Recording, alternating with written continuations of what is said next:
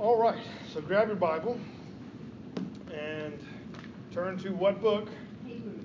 Very good. Not Ephesians. Sorry.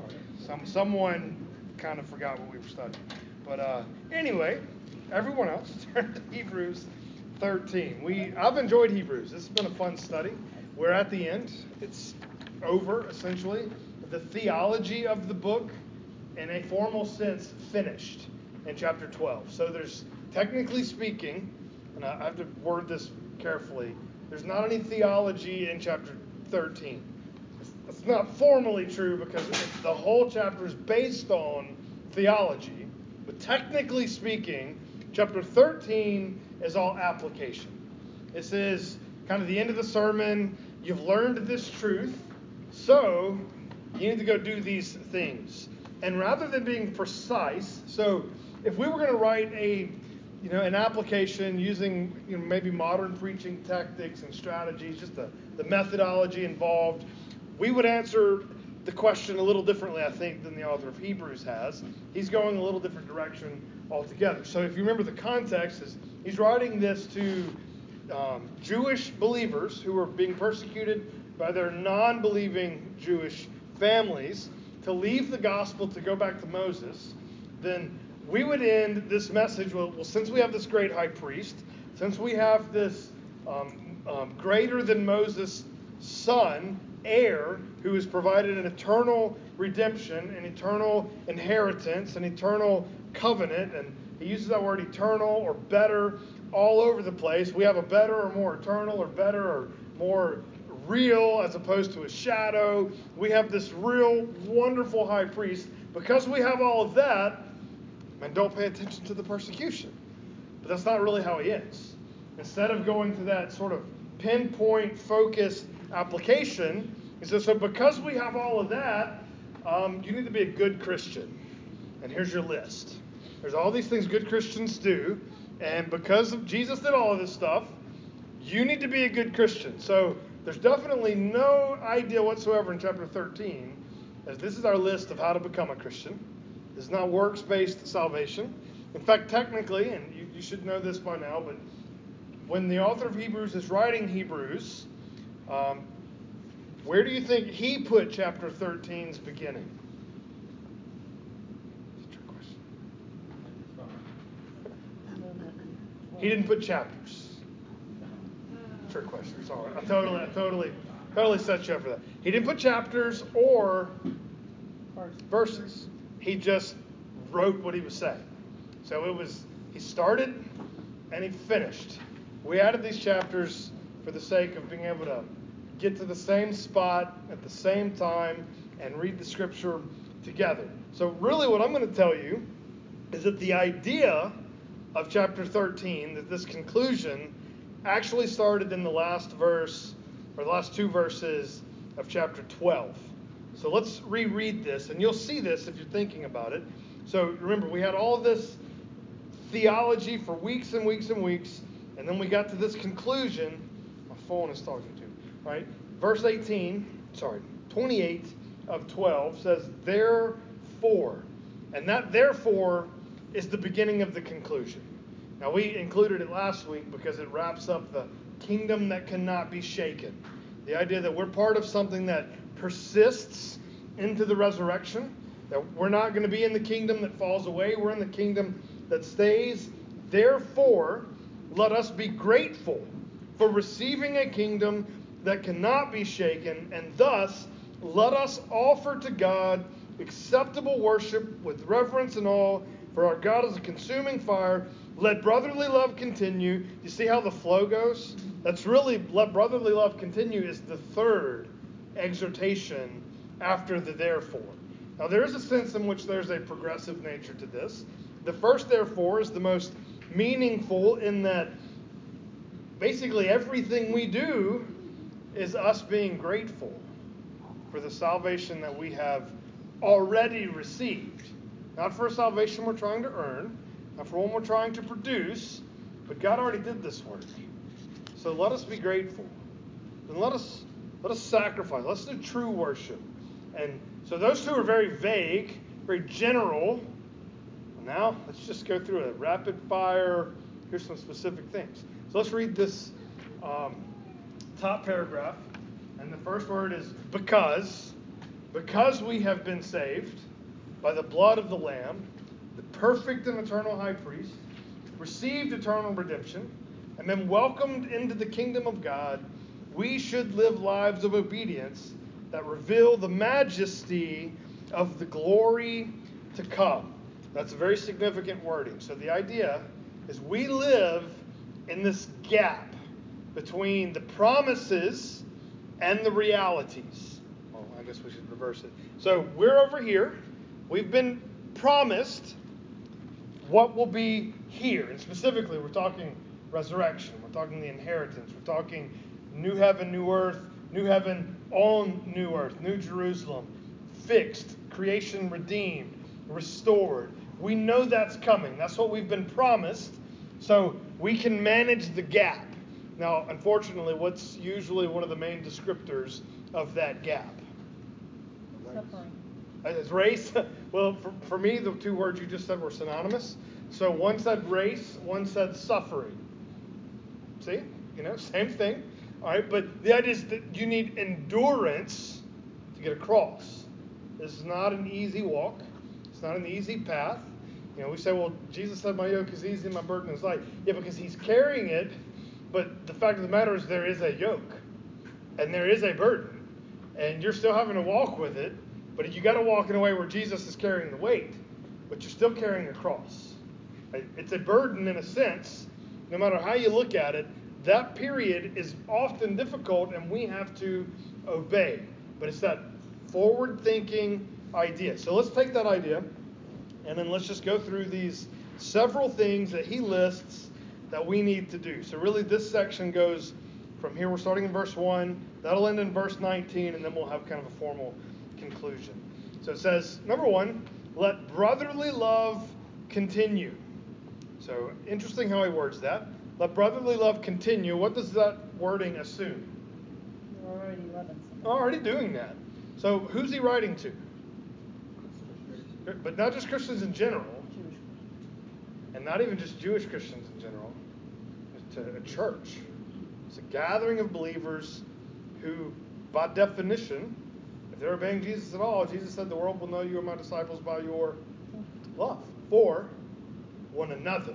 Exactly. So this is the basis of the Christian fellowship that they already experienced. This is early church. It's very early in that realm. And so this is their definition. So step 1, we'll keep doing that basic thing. So brotherly love isn't just a fun thing to say that he pulled out of the air. This is kind of close to the bedrock level. Well, be grateful for the kingdom that has been given to you. Let us offer up acceptable worship. Guys, and let brotherly love continue. It's not just some random third thing. It's almost, this is foundation level basics. Let brotherly love continue. He didn't write the book to expound brotherly love. He is assuming it, but he's assuming it at a bedrock level. Let brotherly love continue. And then the way he applies this is fascinating. So verse 2. Do not neglect to show hospitality to strangers. So what's the difference between strangers and brothers in this passage then? Really? So we're talking brothers is the church.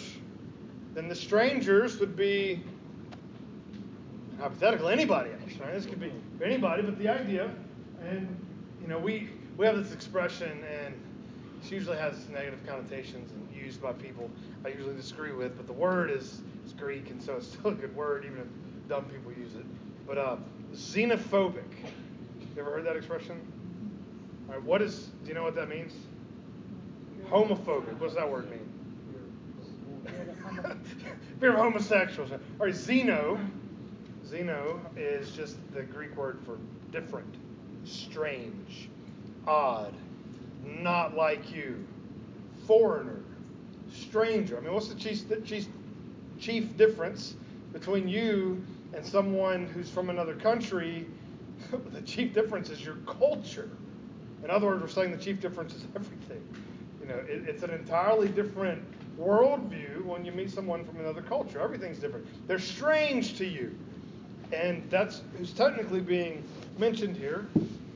Don't neglect to show hospitality to strangers. So obviously, they're already showing hospitality to one another. That was the basic assumption. But here, we're showing hospitality to who? Everybody else. To the unbeliever. In their culture, this would be the immigrant coming through town, the travelers, the nomadic type people, the people wandering. I mean, the Hebrew word, Hebrew, meant wanderer. That's what the early people were, and God always made them treat wanderers with respect out of a respect for their own heritage. And so we see that playing over a little bit here. But then he makes this comment that I wish we had more information about. And as much as we want to know more and explain more, we've got this phrase and one Old Testament story. And that's as good as we can do. But here's the phrase. For thereby, that is by entertaining strangers, some have entertained angels unawares. Yes, I mean, just the basic reading of that passage, what are we assuming here? What's he telling us has happened?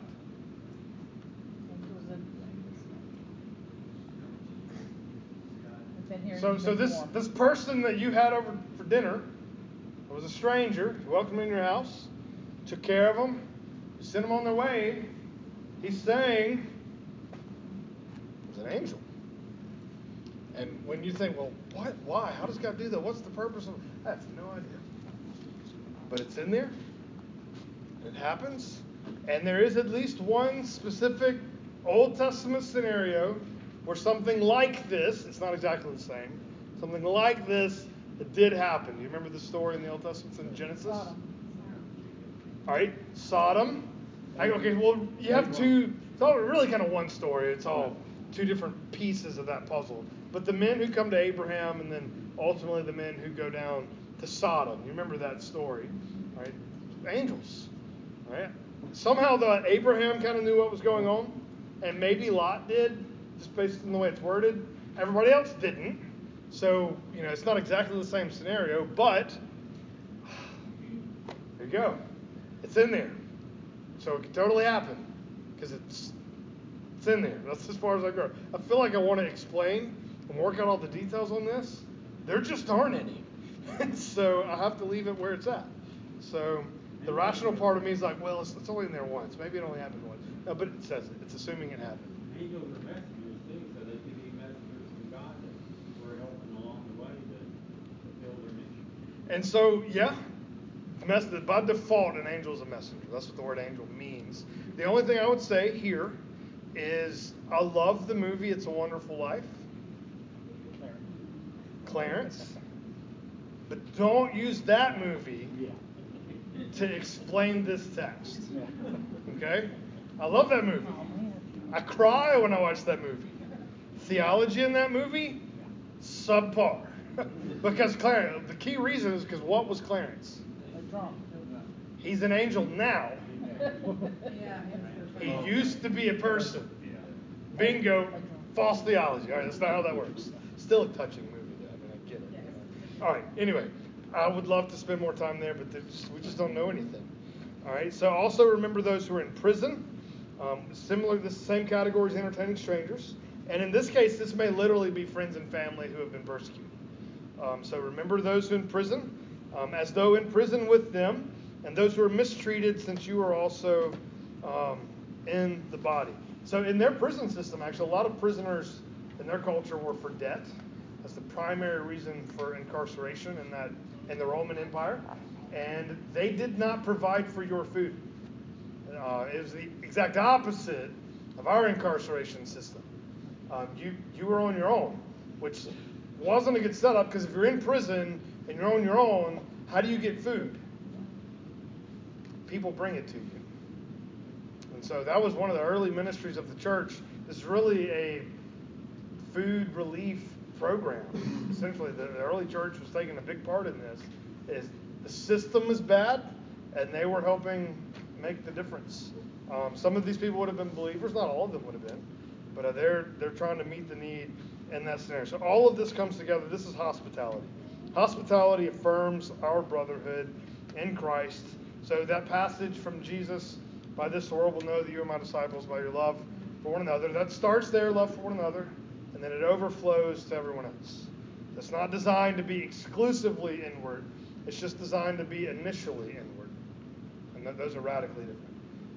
All right, let's keep going. Verse 4. And I love this one. Let marriage be held in honor among all.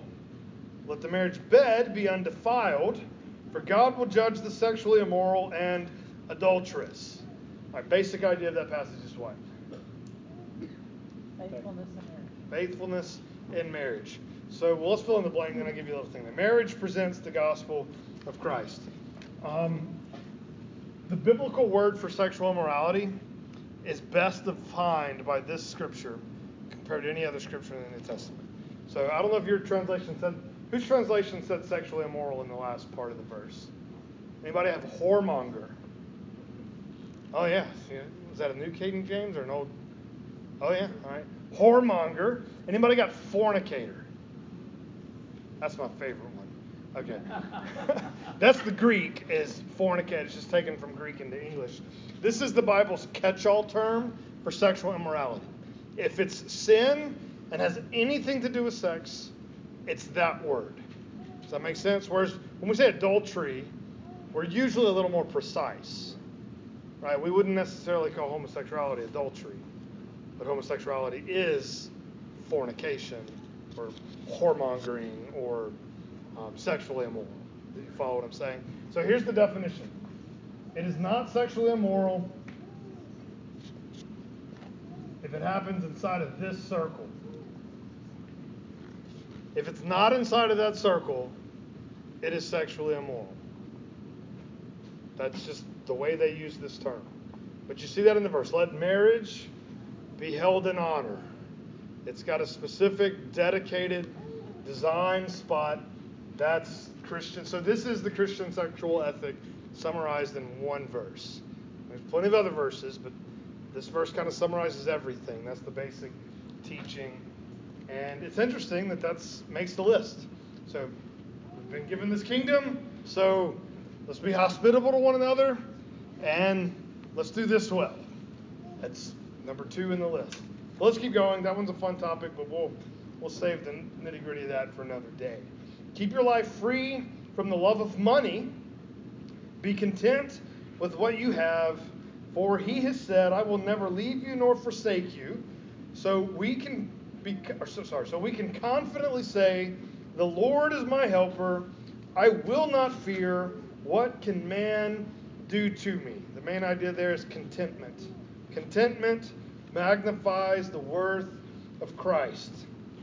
So really, so far, all 3 of these main ideas, hospitality, marriage, and contentment, how well would you say American culture, American Christianity even, is doing in each of these 3 categories? Yeah. So really, the message of Hebrews is just as applicable today as it has ever been. Basic Christian worldview stuff. Love one another. Marriage be held in honor. Be content. The opposite of the American dream. Be content. Don't have love for money. Now again, we can spend a whole topic on there. The problem isn't the money, right? What's the problem? Love of it. The problem is when you love it, when you're around it, it's hard for money to ever be good because you're always loving it. So lots of interesting things to work out there. We just didn't get time. He's just rapid firing, so we're going to rapid fire as well.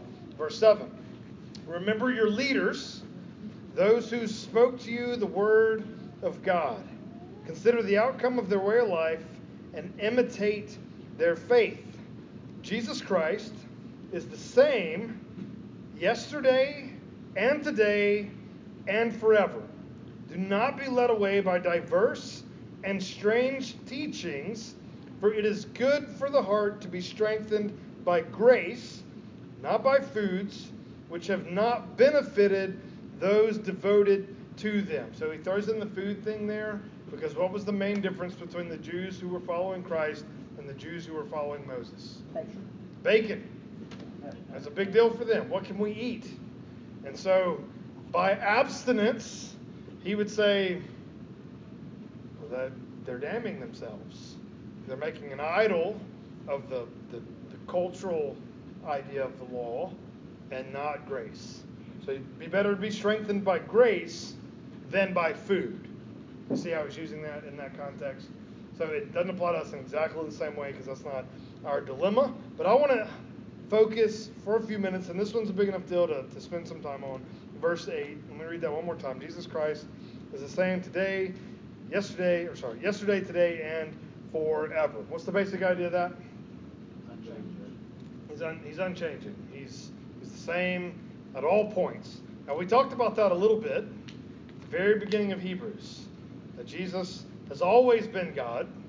And when we say Jesus received a new name or a new glory, how does that jive with this verse? Do you remember how we explained that?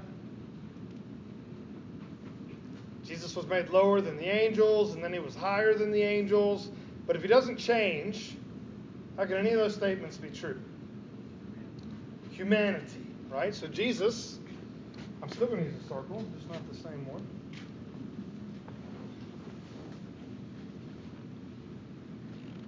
So the quick Trinity lessons is how many gods are there? One. But how many persons are there? Three. Jesus is kind of the opposite. Jesus is how many persons? One. And how many natures? Two. All right, so he is God and he is man. It's like reverse Trinity. Does that make sense? One person, as opposed to three persons, one God. We have one person, two things. Which part of him is never changing? This part. Because Jesus changed all the time. He could be asleep or be awake. He could be hungry. He could be satisfied.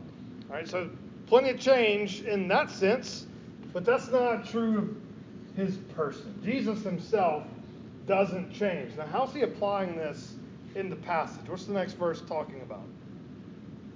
Why does he tell us that Jesus is the same every day? So that we don't get led astray by what? False teaching.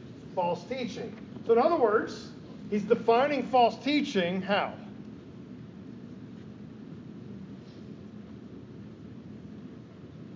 Anything new. Why? Why does that work? Do what? Is that not working for you? I'm good with questions. Well, I'm just wondering why it's working for them, because the idea of Jesus was a relatively new idea. Okay. So, that's good. So they're dealing with the issue of Revelation, and we would say that Revelation is now complete. Whereas in the Old Testament, we would have said we are waiting for something new. The main difference, though, is the Old Testament said we were waiting for this new thing, and the New Testament says we got the new thing and there can't be anything else. It's just a matter of where we are in the story. So the adding anything else is what the new is. And yeah, now. Yes.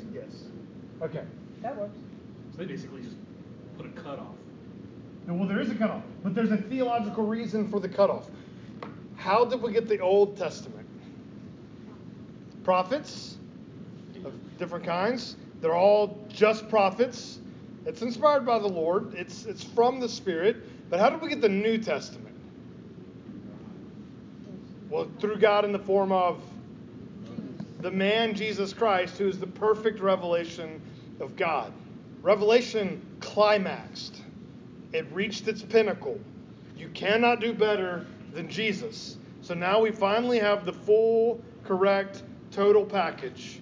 And from this point forward, we can have nothing new. Do you follow what I'm saying? So Jesus Christ is the same today, yesterday, and forever. The formal doctrine, for those of you who care, is that God is immutable. Immutable. He does not change. Now this is significant. Immutability is basically every doctrine of God in some fashion. So have you ever heard that God is omnipresent? He's really immutable with regard to location. Can God move from one place to another? So, in other words, God can't move. It is not possible for God to move. To say God is omniscient, do you know that one? What's omniscient mean? All-knowing. Can God learn? So, even in knowledge, he's immutable. He cannot experience new information. He can't change. He can't learn something new. All right, what about with glory? Can God get more glorious? No, it's completely immutable. He cannot change. What about time? Can God progress through time? No, he's immutable. Infinity means he's in one spot forever. Time would be beneath or within him. He's bigger than all of these. So there's a sense in which immutability defines all the other attributes of God in some way. Does that make sense? When I learned that, that blew my mind. So I don't know. Yeah. The Bible say I'm going through mentioned wrath too with that.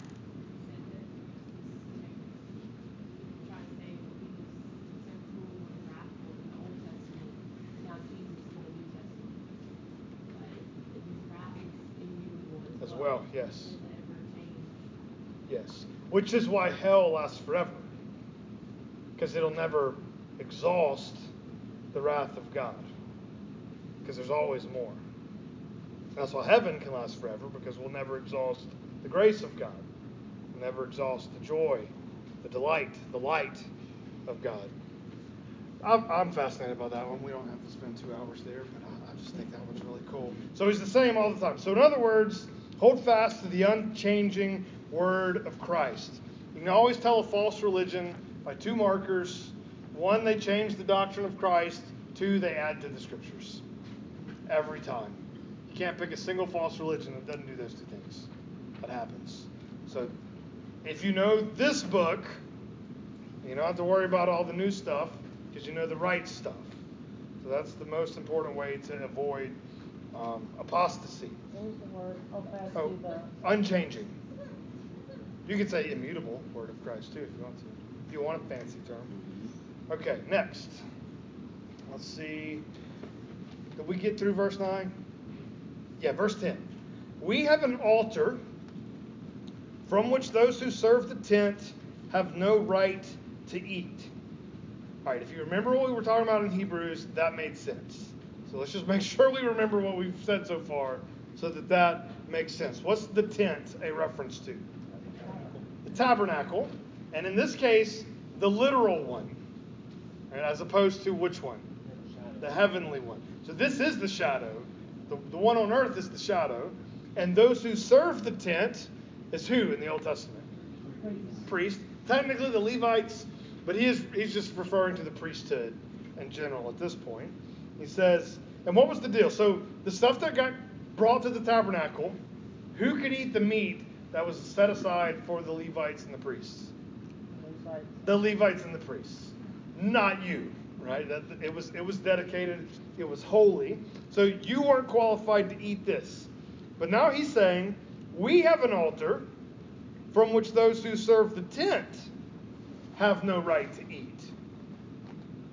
What's he saying? So we're working with an altar, and what can the high priest from the Old Testament do at our altar? Nothing. Whose altar is it? It's Jesus. And who's the high priest of this altar? Jesus. Whose blood is on that altar? Whose body has been sacrificed on this altar? It's Jesus. And they do not qualify to touch this altar. Do you? So Christ dissolved the priesthood. He dissolved the priesthood. Yes. But anybody with the blood of Christ sprinkled on them now has complete access. Because where's the veil? It's torn. No longer valid. We get to go in. Now, that's a setup for this interesting illustration. 4, verse 11, the bodies of those animals whose blood is brought into the holy places by the high priest as a sacrifice for sin are burned outside the camp. Just to visually make this clear. I keep losing my... How do I do that? All right, so real quick, just to give you a visual. So here's your... Well, I drew a temple, but he said tabernacle. But you're with me. So they sacrificed an animal over here, and then they would take the blood from the animal priesthood.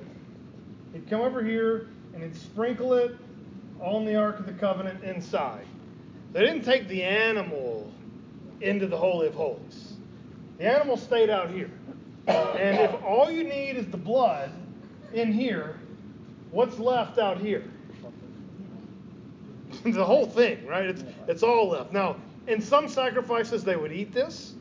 But in the particular, this one that he's referencing, they did not. This was a whole burnt offering. If you read that expression in the Old Testament, whole burnt offering, it means God ate the whole thing.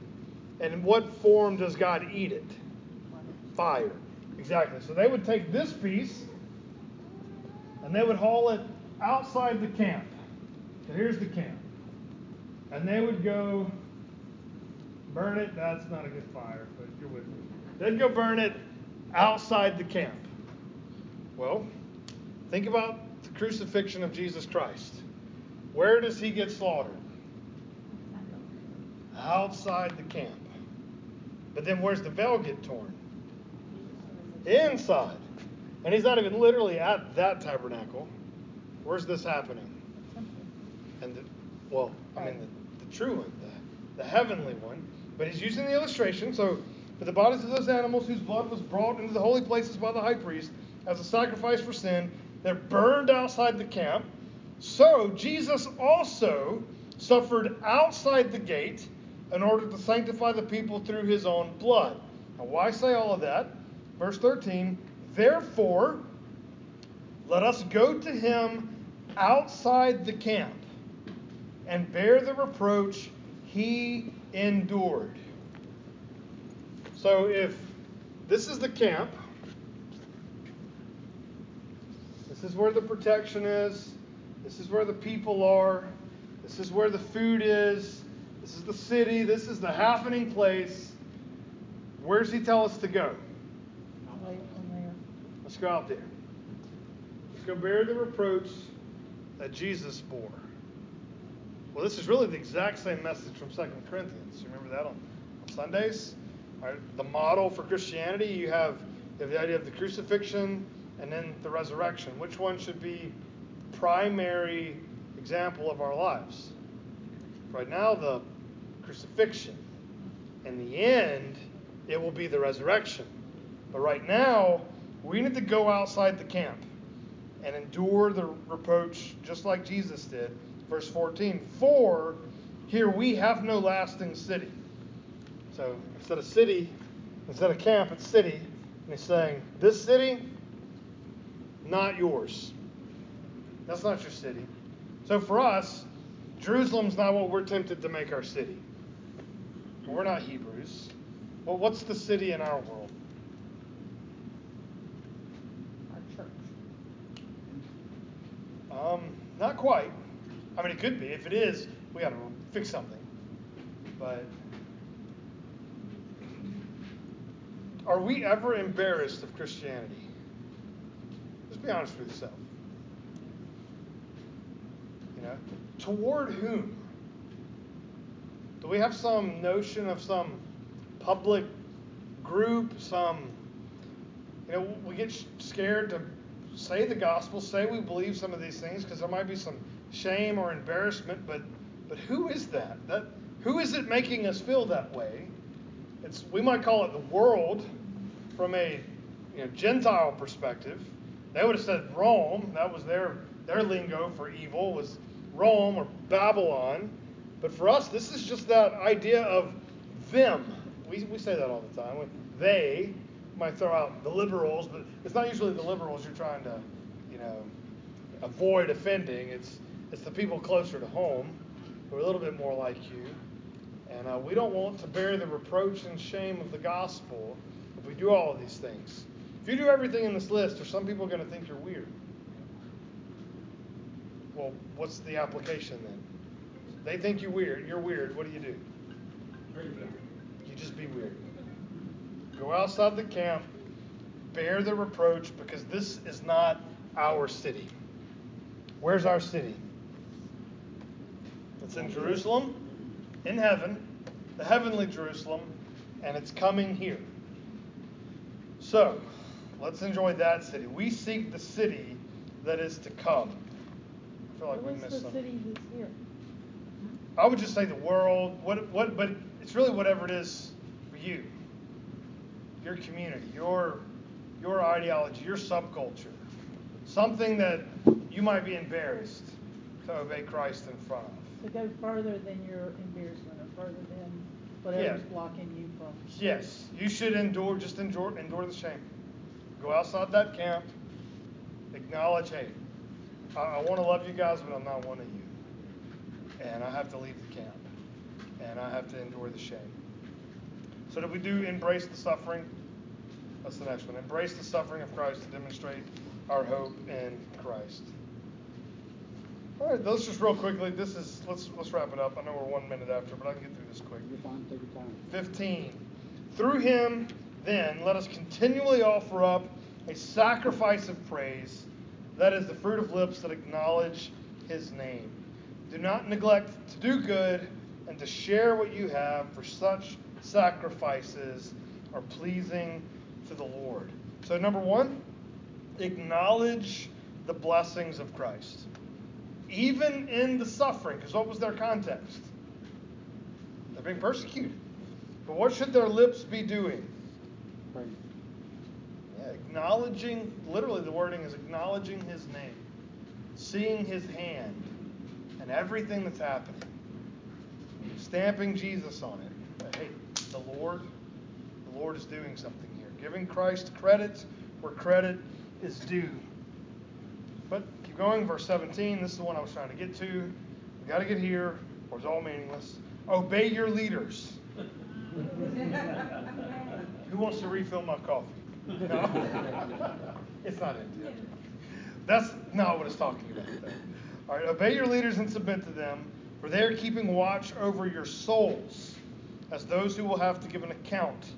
Let them do this with joy and not with groaning, for that would be of no advantage to you. And then Paul, talking about himself in the same capacity, pray for us. For we are sure that we have I said Paul. I don't know who wrote Hebrews, but I said that anyway. Pray for us, for we are sure that we have a clear conscience, desiring to act honorably in all things. I urge you the more earnestly to do this in order that I may be restored to you sooner. So, last one under that section, appreciate the servants of Christ for the sake of your soul. In other words, take advantage of it. We've got 8 elders at this church. Take advantage of it. Let them be able to serve you for your growth and your edification, and pursue them for that. Take advantage of it. All right, last part, verse 20. Beautiful benediction here. It says, now may the God of peace, who brought again from the dead our Lord Jesus, the great shepherd of the sheep by the blood of the eternal covenant, equip you with everything good that you may do his will, working in us that which is pleasing in his sight through Jesus Christ, to whom be glory forever and ever. Amen. All right, main idea, most important, the God who raised Jesus equips us to do his will. Let that sink in. The God who told Jesus to come out of the tomb, broke the power of death, destroyed the power of sin. He's the one that equips you to do the good work. Right? Who do we usually rely on for equipping if we're doing it wrong? We're supposed to lean back on our own strength. Lean back on our family. Lean back on our friends, our pastor, our church. Well, God is going to use each of us in different ways to help with this process. But in the end, the bare basics of all of this is who does the equipping? God does. He does. And just see how he described that Jesus. Because Jesus is the great shepherd who purchased our redemption by his blood. He will certainly be faithful to complete his work unto the glory of God. Which, of course, is the main point of the book of Hebrews, is that Jesus is capable. He can save you. And by save, we don't just mean get you saved.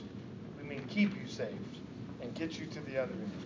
This is how he ends. 3 more verses. Actually, it's small, but there's 4 verses. I appeal to you, brothers, bear with my word of exhortation, for I have written to you briefly. You should know that our brother Timothy has been released, with whom I shall see you if he comes soon. Greet all the leaders and all the saints. Those who come from Italy send you greetings. Grace be with all of you. And that's just the final conclusion to the matter. And unfortunately, it didn't say by so-and-so or sincerely so-and-so. This would have been an excellent point to have, except we do know that whoever wrote it knew who? Timothy. So that's why Paul's always been a good candidate, because who was Paul's number one disciple? Timothy. So that's one of the arguments for that. All right, so we're late. Any questions on that? Ashley?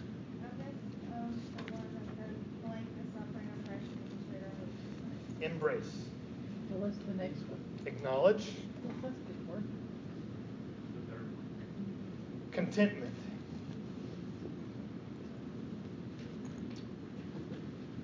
All right. Well, let's pray. Sad that we're done. And yeah, we got to figure out what we're doing next. So Just like you said, I'm it's open off the to table.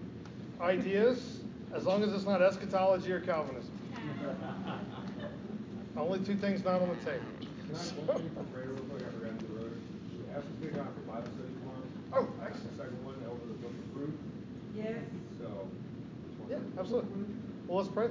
God, we thank you for your grace, your gospel. We thank you for the book of Hebrews, the way it stirred our affections for you and stirred our hope in Christ, and just the sincerity and the certainty even that it can give us, knowing that we have received an eternal inheritance, an eternal redemption, a saving to the uttermost. God, I pray that you would use all of this to stir our hearts to be grateful and to be obedient to the lifestyle we as Christians are supposed to have. We pray that you go with our church, be with Ashley's Bible study. We pray that it be fruitful. Use it to bring edification and for your glory. Let the gospel be shared through this study. I pray that you'd help us all to do well this October as we gather together to study the Word, to read the Word, to saturate ourselves with the truth of Scripture. I pray that you would bless this endeavor. We know that the Word does not return void, and so we expect to see your Word bring transformation. So we humble ourselves before you, knowing that you will do a work in us. We ask this in Christ's name. Amen. Amen.